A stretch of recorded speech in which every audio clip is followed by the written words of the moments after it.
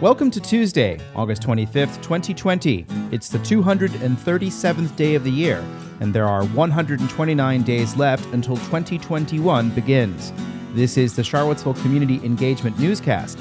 I'm your host, Sean Tubbs.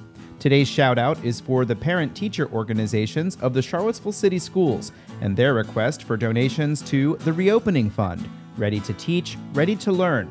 Visit their website for more information and to make a contribution. There are another 1,005 new cases of COVID-19 reported today by the Virginia Department of Health and another 23 deaths.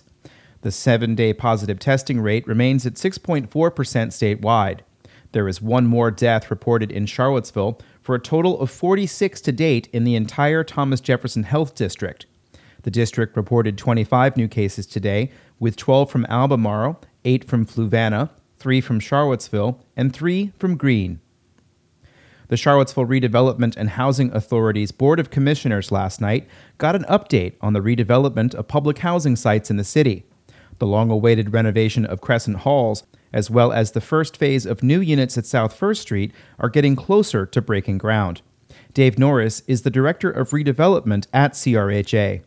We're making good progress in getting to closing on our first two projects, and it's, there's a number of hoops we have jump through, but one of the final hoops was approval from the Fair Housing Office at HUD.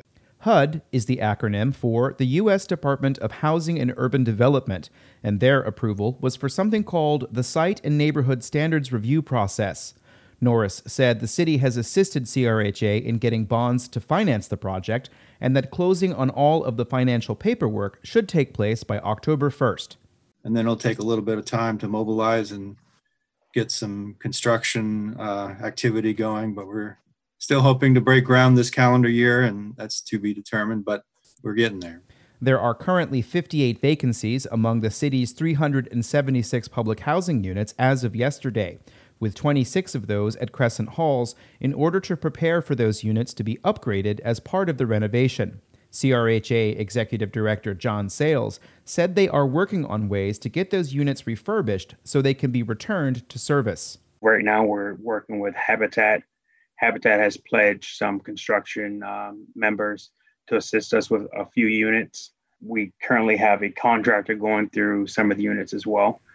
Sales said 49 of the CRHA's housing vouchers are in use, with families living in an affordable living arrangement, and there is a goal of adding 20 more in upcoming weeks. However, there are obstacles to doing so. Unfortunately, the more vouchers we put on the street, the harder it is for individuals to find housing units, and we already had really low numbers when it came to being successful with finding units in a very short amount of time. The CRHA has been discussing ways to incentivize property owners to accept the vouchers. The Charlottesville Chamber of Commerce has been identified as a world leader for the way it has helped local businesses adjust to the COVID-19 pandemic. The International Association of Facilitators will give the Chamber one of 17 Facilitation Impact Awards for the Project Rebound program. This recognition also goes to the Organizational Excellence Program at the University of Virginia. In May, the Chamber held over 36 meetings to get input before launching its Blueprint for Economic Resiliency in the Greater Charlottesville region. That happened on June 25th, 2020, 2 months ago. The facilitation work is credited with translating business concerns into concrete ideas that are embedded in the plan. The award will be handed out at a virtual ceremony on October 26th. Virginia's coastline was hit fairly hard earlier this month by Tropical Storm Isaias, which spawned several tornadoes on the eastern shore and caused flooding throughout much of the Commonwealth. That's part of a continuing trend toward a more turbulent climate.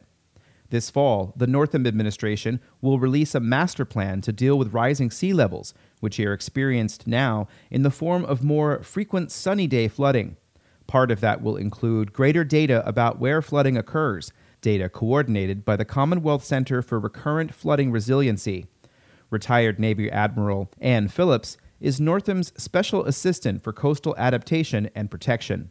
And the intent is that it will help localities and communities better understand the context of nuisance flooding, which we are seeing more and more and more of, and which we will see more and more and more of in our future, and then overlay that with sea level rise projections, and then also with a Cat 1 or a moderate nor'easter storm.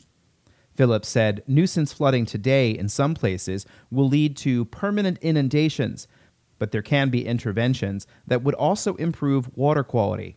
Earlier this year, the General Assembly passed legislation that strengthens the role the plan will play in Virginia's conservation programs. Phillips made her comments Friday at the annual meeting for Resilient Virginia. Resilient Virginia aims to increase planning for and awareness of adaptation to a changing climate. The word of the day in government meetings today is reservoir. First, the Rivanna Water and Sewer Authority will meet at 2:15 p.m. One topic will be the unveiling of a master plan for land that had been purchased in the 1980s for the Buck Mountain Reservoir. That project never went forward because of the presence of an endangered species.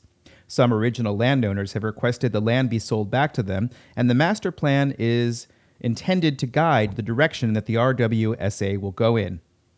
The Greene County Board of Supervisors will get an update on the proposed water supply plan that was to have been taken by the Rapidan Service Authority. Last month, the Madison County and Orange County representatives on the RSA board voted to stop collecting facility fees to pay for impoundment along White Run for a new reservoir. Prepare for this meeting by reading Terry Bege's latest story in the Greene County Record. Another meeting today is the Charlottesville Housing Advisory Committee, which meets at 1 p.m. The Rivanna Solid Waste Authority also meets shortly before the RWSA meeting. The two authorities will hold a joint strategic planning meeting as part of the RWSA agenda.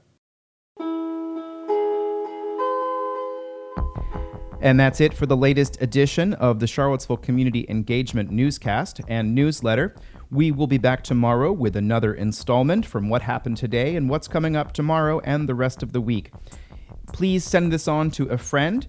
Please decide if you would like to support this, either by getting a paid Substack subscription or through donating on Patreon.